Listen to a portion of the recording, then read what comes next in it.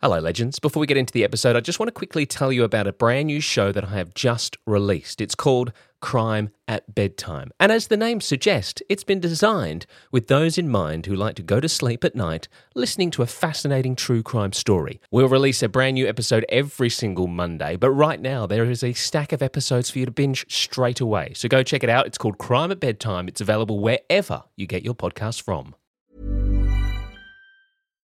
Here's a cool fact. A crocodile can't stick out its tongue. Another cool fact, you can get short-term health insurance for a month or just under a year in some states. United Healthcare short-term insurance plans are designed for people who are between jobs, coming off their parents' plan, or turning a side hustle into a full-time gig. Underwritten by Golden Rule Insurance Company, they offer flexible, budget-friendly coverage with access to a nationwide network of doctors and hospitals. Get more cool facts about United Healthcare short-term plans at uh1.com. Hiring for your small business? If you're not looking for professionals on LinkedIn, you're looking in the wrong place. That's like looking for your car keys in a fish tank. LinkedIn helps you hire professionals you can't find anywhere else, even those who aren't actively searching for a new job but might be open to the perfect role. In a given month, over 70% of LinkedIn users don't even visit other leading job sites. So start looking in the right place. With LinkedIn, you can hire professionals like a professional. Post your free job on linkedin.com/people today. And then you remember, your mind remembers what it felt like to be kind of in a community or to be in a neighborhood, to see cars, you know.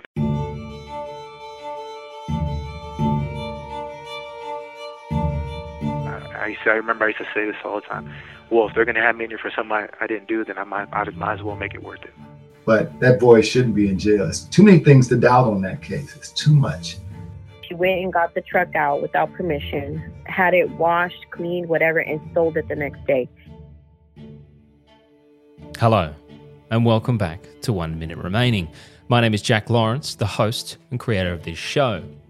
This is the second installment of Part 6 and the final part of my chat for now with Evaristo Salas Jr., the man convicted of murder at just 15, now in his 40s, with less than 3 years to go on a 30-year sentence. Junior continues to fight to clear his name.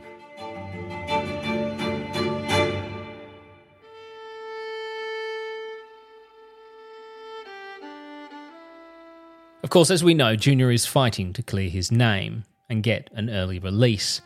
However, if that doesn't eventuate, he does have less than 3 years remaining on his sentence. Incarcerated at 15 years old, Junior has missed out on an incredible amount while he's been imprisoned. When he was convicted, the internet was only just starting to make its way into our homes. There was no such thing as an iPhone. The iPod hadn't even been released. No social media, no emails, Skype, or podcasts. Junior will be coming out to a world that he's not used to. And one day when he called, we spoke about his feelings about being back out in the real world. You may start the conversation now. Hey, buddy. Hey, how you doing, Jay? Good, man. How are you? I'm good. How's your day been? It was pretty good. When I went to work today, we went and delivered wood all over Spokane, so the city of Spokane, which is a pretty big one. It's like the second largest city in Washington State, so we were all up and down the roads, and we went even downtown, kind of went through there, so it was a little strange because I'm not used to not only seeing that, but I grew up in a small town, so a big city is, a big surprise for me anyways, but even more now after 20-some years, so yeah, it was good. Are you nervous about that when you get out, like, trying to adjust? Because, I mean, you've basically spent essentially your entire life from 15 till you're 40. Well, yeah, prior to me going on to getting this job and everything, I had a lot of anxiety over it. I didn't know what to expect. I kind of felt, because you play up, what it's going to be like when you get out. Sometimes, you get a little too where it's going to be glorious. Another time you get like, it's going to be too hard. You kind of go back and forth, but then when you get out there and you start to, in these kind of, like this job setting, when you go out there, the shock of it, you feel that first day, or week or 2 weeks, and then your mind remembers what it felt like to be kind of in a community or to be in a neighborhood, to see cars, to be, kind of the fast pace. I mean, there's a lot of things that are different, but there's small differences that the cars look different. Electric vehicles that are really strange to me. They got electric power stations, which I've never seen before. Yeah. people on their phones, that kind of stuff. No pay phones anywhere, because that's what they used to be everywhere. The store names are different besides the large brand ones. But other than that, I mean, it was, I thought I was gonna have a lot more anxiety when I went out the first couple of times, and it was gonna be more of a shock. But after I went out those few times, I got comfortable really fast with it, and the anxiety that I was feeling about going, getting out and going to places or getting, seeing the world, behind or outside of these fences, kind of went away. And so, like today, when we were actually downtown, driving through there, it was amazing to see all that stuff. The sad part is I seen a lot of homeless people, which I didn't really expect. Yeah. But there was massive amount of homeless people, and there was people, I think, and the drug use was just using it out on the streets, which was strange to me because in a small community I came from, you don't really see that. And I never really been to any big cities, besides Seattle when I was really young, and I don't really remember them. So that kind of stuff was really shocking to me. But other than that, I was all eyes to it, and so it kind of alleviates that kind of anxiety that I was feeling prior to be given the opportunity to go out there. So like I say, if I was just to be released straight from like a medium custody where I was at for about 7 years before I came out here, it would have been shock to the system, and the opportunities that I'm getting now to be out there in the community, to work out there, and to see it, I think it's alleviating that anxiety. I don't feel it as much anymore. Like, I got to learn how to drive. I've never driven a car besides up and down. I drove one time when my mom was too drunk to drive, and I had to drive her to her house, which was a town next to Sunnyside. That's my level of experience when it comes to driving. So I had to learn how to drive. I had to get my identification, my driver's license, all those kind of things. That I think is going to be a little. It's going to test my my feelings of kind of integrating back into society. But I get a little nervous about that. But I have confidence, because like I said, I've been studying all these books. I've been trying to prepare my mind by trying to kind of visualize it, reading books. Doing these reentry classes that they had here or they had in the Maine when I was there, and just trying everything I can. So like even I used to do these fake scenarios of okay, this is how much I paid for this month. These are going to be my costs, and just going through all the motions of what I'm going to need and how to build that. That kind of stuff really kind of helps, So Junior is taking it upon himself to get ready for his eventual release and life back on the outside.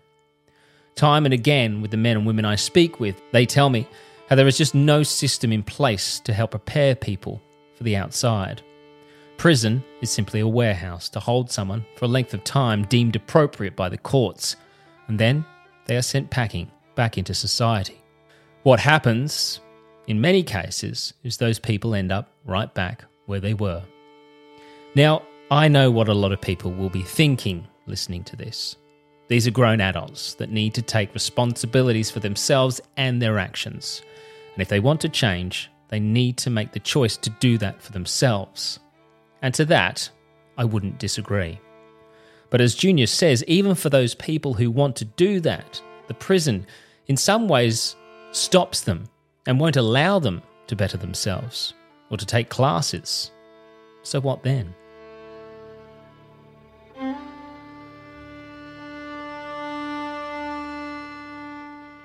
Well, that's kind of one of the beefs I have with prison is that they want you to kind of reintegrate into society, to live as a responsible person, but then they take away all your responsibilities, and they won't give them to you.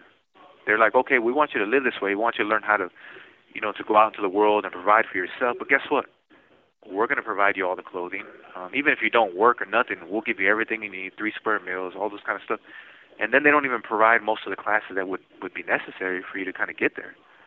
So in a sense, if you've been in prison as long as I have, you almost feel like you've been living at your parents' house the whole time where you got really no worries, financial worries at all, which is terrible. I mean, it's funny. That's kind of my beef with the education system as well, because kids aren't really set up to deal with that stuff. And it's kind of similar. It's, kids are just, given books and stuff and said, learn this information, but they're not actually taught about life skills. And I suppose that's the same within prison. They don't teach you life skills. Okay, this is what you're going to need to set up a bank account, and those bits and pieces, those everyday things that a lot of people take for granted because they sort of just learn as they go, I suppose. And you're just going to be dropped back into society and say, all right, Junior, off we go. Good luck with it. And by the way, you owe us this money. You're going to pay us one way or another, or potentially going back to prison, or we're going to violate you, or those kind of things. It's almost a setup for failure. You know? It's like, okay, we don't want you here, but when we make money off you some way, so we're going to bring you back and that kind of stuff. It's just this weird kind of. Don't get me wrong. There's some people that don't care that this is prison is their life and that kind of stuff. But I'm definitely not one of them. You know, this is the worst part about the Washington State prison system, and it may take place in other states. So they don't allow you to take any class that has to do with, you know, like let's say college courses and those kind of things, you know, that the prison provides, computer skills, all these really kind of important classes they have, like where they teach you how to, you know, machine. They have these classes in the Maine where they teach you how to machine parts. Unless you're under 5 years, you can't even get into those classes. Yeah, it's the same in Florida as well, because another inmate has the same exact argument. Yeah, it's horrible. So I've been in prison for going on 27 years now. That 25 years prior to that, even if I wanted to get in those classes, they would not let me. They didn't even care. They're like, oh, whatever. But what I did is I bugged the hell out of them for years, and just nonstop every month I sent them a kite, or every few weeks, and then I would ask my counselors, and I would get a good counselor, and then we would wiggle my way into those classes. I basically just said, I'm a juvenile. There's a possibility I'm going to get out because of all the laws that are changing, and I used that. My counselor helped me, and they allowed me in. I just kept pushing and pushing, and then what I couldn't get for them, I read books. You know, I got a book on how to build your credit. I got all these reentry books, like 5 or 6 of them, you know, stories of people that got out, what to worry about, you know, how to budget, all these things I had to provide for myself because I had that anxiety, and I knew that. And look, my dad, if I go home, my dad will give me a place. He's offered me, he goes, I got a car for you, one that you can practice how to learn how to drive, and then one you can have. And I told him, I said, no, that I appreciate it, but I got to do this on my own. You know, I got to learn how to live. You know, and he felt kind of bad about it. But I said, look, how about this? I'll buy the car from you once I make enough money to do that, because I need to be responsible for myself. For 27 years, the state has basically handed me meals, and I don't like that. If they had a program where they said, okay, well, we're not going to provide you with much, the basics, but you have to work for everything else. Guess what? I'm going to get up every day. I'm going to work for that because there's honor in that. There's a certain amount of, you know, appreciation when you've gone out there and you've earned that money, rather than somebody just coming up to you and say, here you go. It gives you a sense of purpose as well. Like, you know, it's... Exactly, you know. For me, I mean, some people, they enjoy the fact that they don't got to do something. Some of them sleep all day and they're not worried about their future. But these are the guys that go out, come back, you know, within a month or two. You know, some of these guys have been out 7 different times and are back. And it's like, prison is not my life, you know. Of course, inside prisons, there are some jobs available to inmates. Work that they can undertake to occupy their days, learn some new skills, and of course, earn a little bit of money.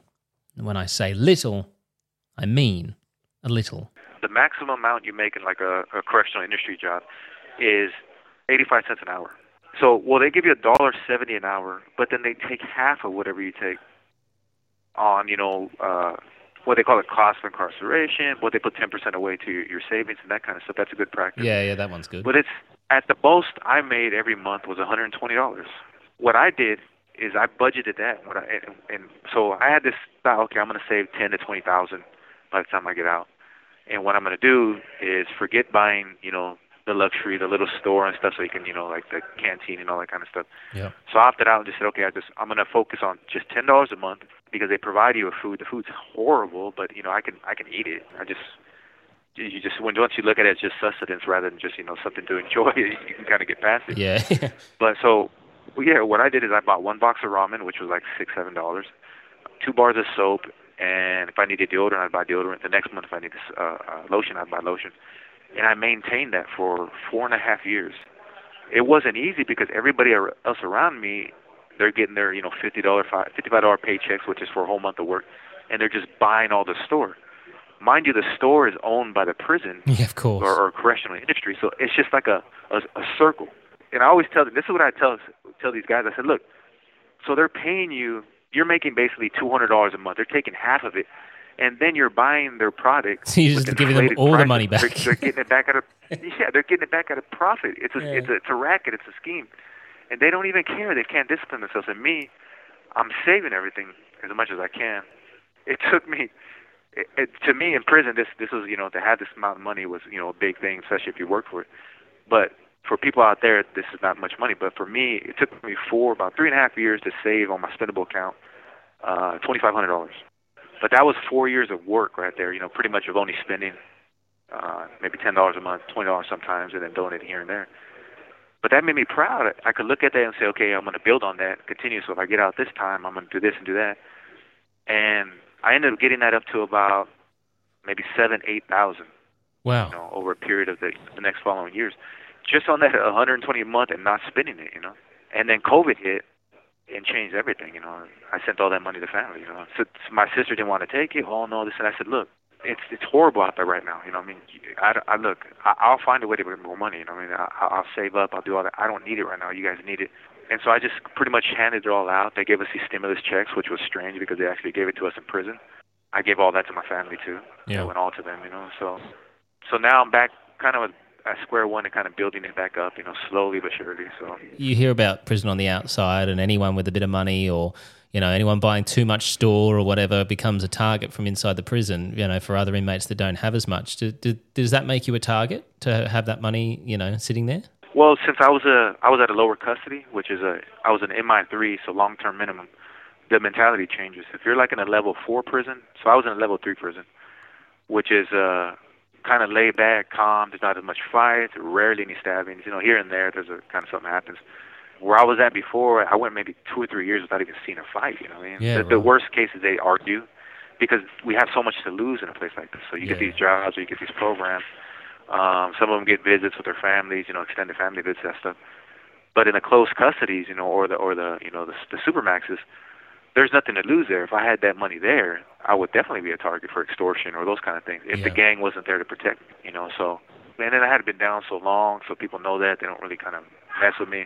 Yeah. Even though I try to kind of be more open, I mean, some of the things when you come to close custody, you have a certain aura of you that you don't really see it, but everybody else does because you've lived in that environment and it's hostile. I mean, I'm real quiet. I'm kind of an introvert. I don't speak much. I kind of stick to myself. That automatically makes people kind of weary of me, you know what I mean? And then knowing that I've been in close custody for 20 years and not in the middle, they get a little weary. So they don't really mess with me in that sense. And then when they do talk to me, they're a little bit surprised because I have a sense of humor, you know what I mean? And I read all these books, and then they're like, oh, I thought you were just mad all the time. I said, no, I just do my time. My whole point is staying out of trouble, so I have to really, you know, when you make that amount of mistakes in the beginning of your sentence, you got to prove to the system or to the administration that you're not that person anymore.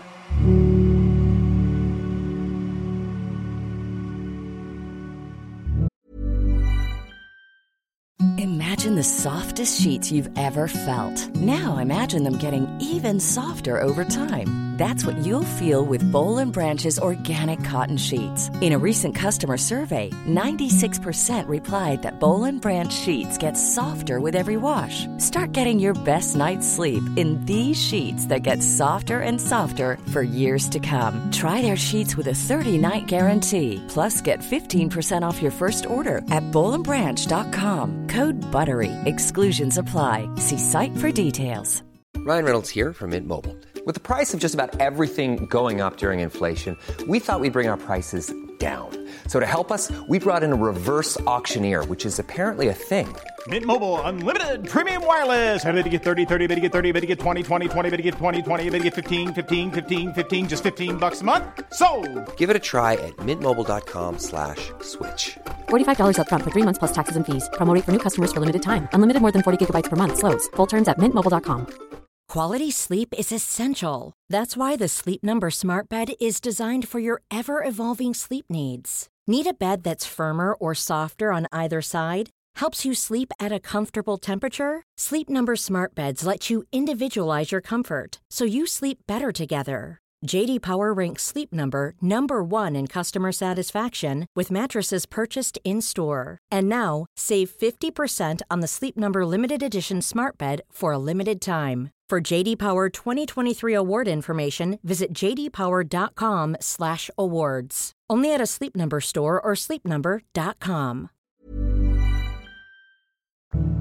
Another question I get about Junior being incarcerated at just 15 would mean he hasn't likely had a proper relationship.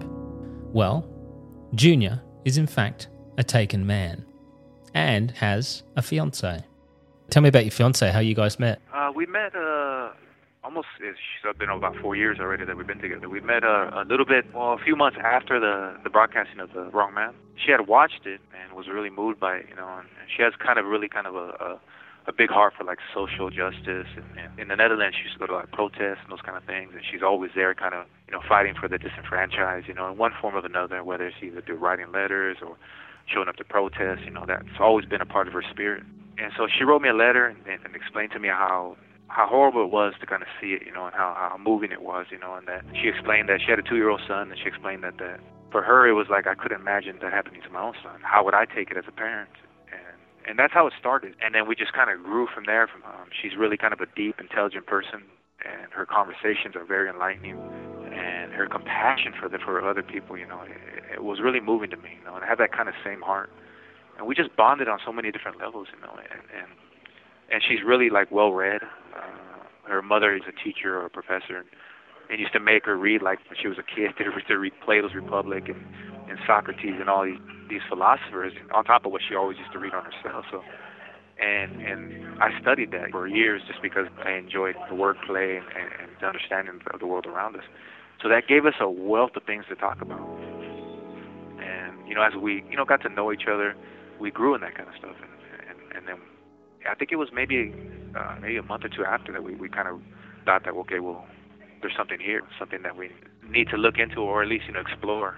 Over the time that passed, our relationship grew stronger, and we understood. As a Dutch citizen, they're kind of different in mentality than Americans, because as Americans we have kind of I would say I have like more kind of like a fantasy view of things, or we're easier, more like, okay, we kind of have more dreamers, I guess, and the Dutch are really direct. At least they're straightforward. There's no like, if there's something wrong, they're going to tell you straight out. And I don't know if that's just a European thing or if it's a Dutch thing, but that's how she was. And for me, it was like when we looked at this, she took a really logical look at it. She's like, you have this much time left. If things don't change with it, we're going to have to go through this and go through that. So we kind of went into it kind of knowing the obstacles that we're going to have to face. Her living in the Netherlands, me living here. I'm hoping that I get out soon, but there's no that's not written in stone. It may not happen. And we have to be long distance relationship. All the things that come with being far away from each other. Not to mention her being a single mother, raising a son. My part I'm going to play in that. So all these things we spoke about. And like I said, she's real logical. She looked at it, and kind of understood from the get-go that it was going to be very hard. But we grew in our love, and we began to kind of attach each other, become real attached to each other in that kind of way. And like I said, she's real compassionate and loves me in a way that I have not been loved other than by my father. She's there for me all the time. I talk to her every day. We struggled, through the pandemic together. They were locked in stuck in their houses over there in the Netherlands for a number of months, and they were sending us all around different units and putting us in quarantine, and it was mayhem, but we pushed through that. And she actually came up to visit me right before it hit. So I think it was like a month before they actually shut down her country. She flew up here and met my family, stayed in Sunnyside with my dad, and met my sisters. That was the first time we met in person. We had video visits, so we were able to see each other in that kind of way. And then I met the little 2-year-old who is basically my son now. I've been raising him as best I can for a place like this. And she spoke English real fluently. She has a slight accent, but it's almost unnoticeable. I don't really notice it. And my little boy speaks just Dutch, which is but he speaks to me, and then I got all these books and said, well, I'm going to learn Dutch, but Dutch is a hard language. Yeah, dude. And so I thought I was speaking great, but every time I would speak to her, she would just crack up and laugh. And I told her one time, I think I was going to say, you're beautiful. And she started laughing. I'm like, what? Did I say it wrong? She goes, you said armpit. What are you trying to say? I was like, oh, no. And then she kind of corrected me. It was things like that. And I told her, I said, look, I'm the best Dutch speaker there is in this prison right now. And even my little boy, I speak to him. He comes and he's getting old. He's 6 now, but he gets on the phone at times and just tells me, just speaks fluent Dutch. He's just telling me. And then I kind of just know a few words, ik hou van you, or I love you, those kind of things. And he understands them. But then she gets on the phone and she goes, your accent is terrible. And I'm like, I'm thinking I'm sounding just like the way you're saying. She's like, no, you're horrible at it, because I guess she's real particular about, she wants our son speaking Dutch really clearly, and she's a perfectionist in that way. So when she hears me, it's just like, it's just horrifying to her, you know what I mean? And I'm like, hey, I'm just trying to do this. And I'm like, man, I need a tutor or something. Yeah.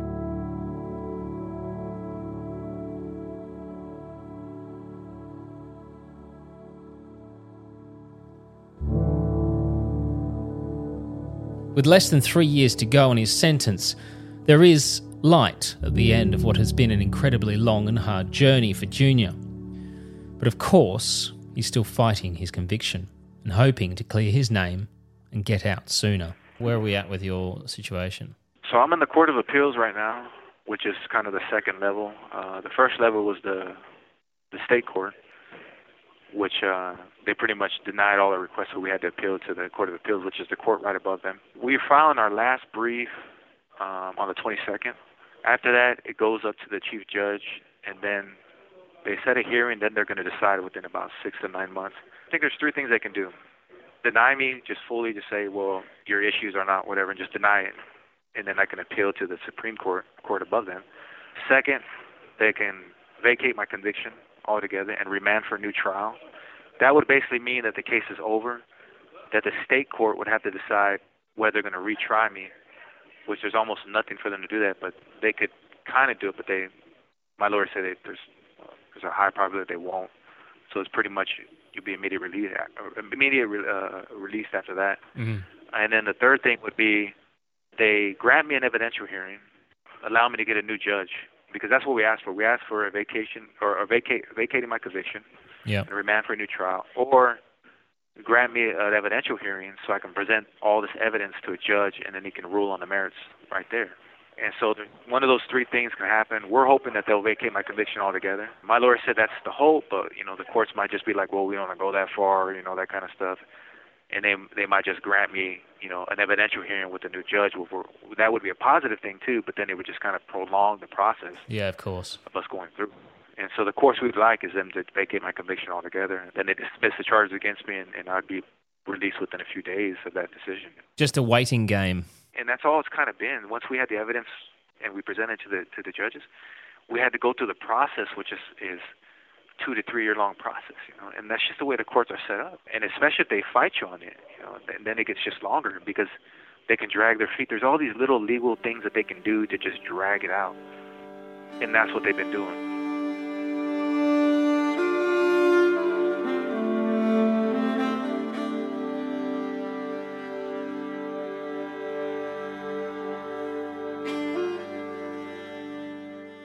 My fiance, she sent me a thing where she wanted kind of to say, have a little word in, without kind of, because she's kind of like really kind of private. She doesn't really, basically she doesn't want the attention taken away from me. She just wants to kind of, So if you don't mind, I could read it to you right now. Yeah, absolutely. I'd love to, for sure.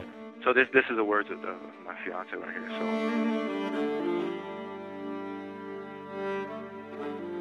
More than 4 years ago, I saw the documentary of Evaristo Salas' case, and I recognized my son in many ways of the photos that I've seen. The scenario of the wrongful conviction, it really tugged at my soul. And the question came up, what if this was my son serving a life sentence for something he had nothing to do with?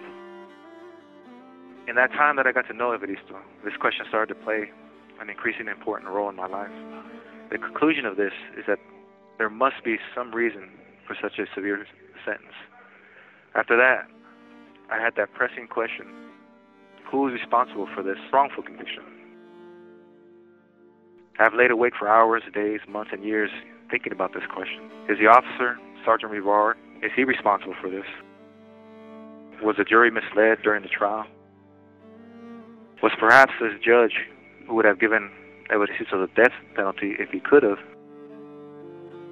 Perhaps Evaristo's mother who's been raised in the right way? Or is it perhaps because Evaristo grew up with a working single father who could barely make ends meet or be there for his family as much as he really wanted to?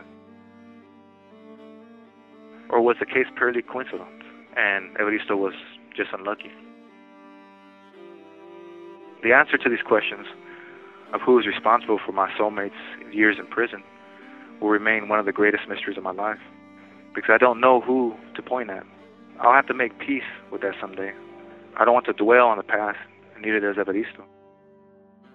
I live every day between hope and fear. The reality of Evaristo it's almost unreal to kind of think of what has taken place with him and how we live each day. Sometimes I wake up, I feel that Evaristo will be magically exonerated. On such a day, I anxiously await a phone call that utters these words: I'm acquitted. Such days give me hope. On the other hand, I feel like a fragile piece of glass that could break into 1,000 pieces at any moment. The entire day is a struggle until I can turn off the lights and close the day. Each day that has passed is a day closer to Evaristo Salas' release in one form or another. We have great ideas about what we want to do in the future. We want to travel to different countries, have a modest home, plant our own vegetable garden, and go on short trips to different museums. All in all, normal things. My son will be a teenager himself once Evaristo has finished serving this unjust sentence. Then will we enter a new chapter in our lives. But even then, the question will come up again, the same question that has given me countless anxiety attacks and kept me up at night. What if it was my son that had to serve a life sentence for something he had nothing to do with?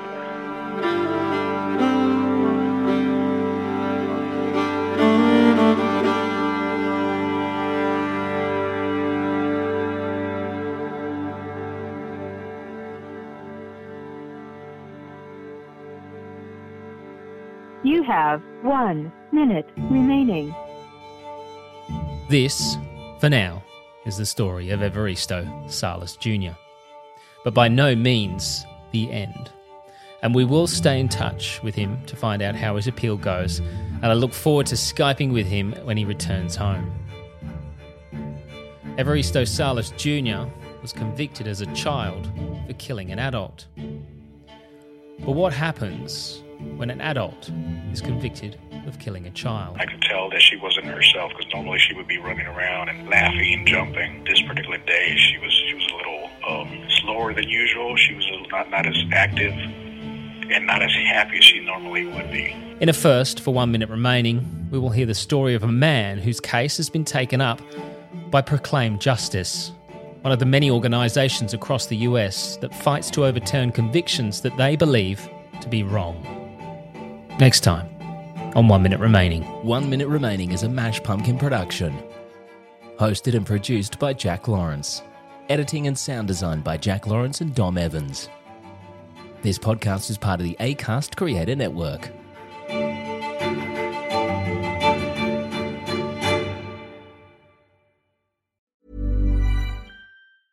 Small details are big surfaces. Tight corners are odd shapes. Flat, rounded, textured, or tall. Whatever your next project, there's a spray paint pattern that's just right. Because Rust-Oleum's new Custom Spray 5-in-1 gives you control with 5 different spray patterns. So you can tackle nooks, crannies, edges, and curves without worrying about drips, runs, uneven coverage, or anything else. Custom Spray 5-in-1. Only from Rust-Oleum. Planning for your next trip? Elevate your travel style with Quince. Quince has all the jet-setting essentials you'll want for your next getaway, like European linen, premium luggage options, buttery soft Italian leather bags, and so much more. And it's all priced at 50 to 80% less than similar brands. Plus, Quince only works with factories that use safe and ethical manufacturing practices. Pack your bags with high-quality essentials you'll be wearing for vacations to come with Quince. Go to quince.com/trip for free shipping and 365-day returns.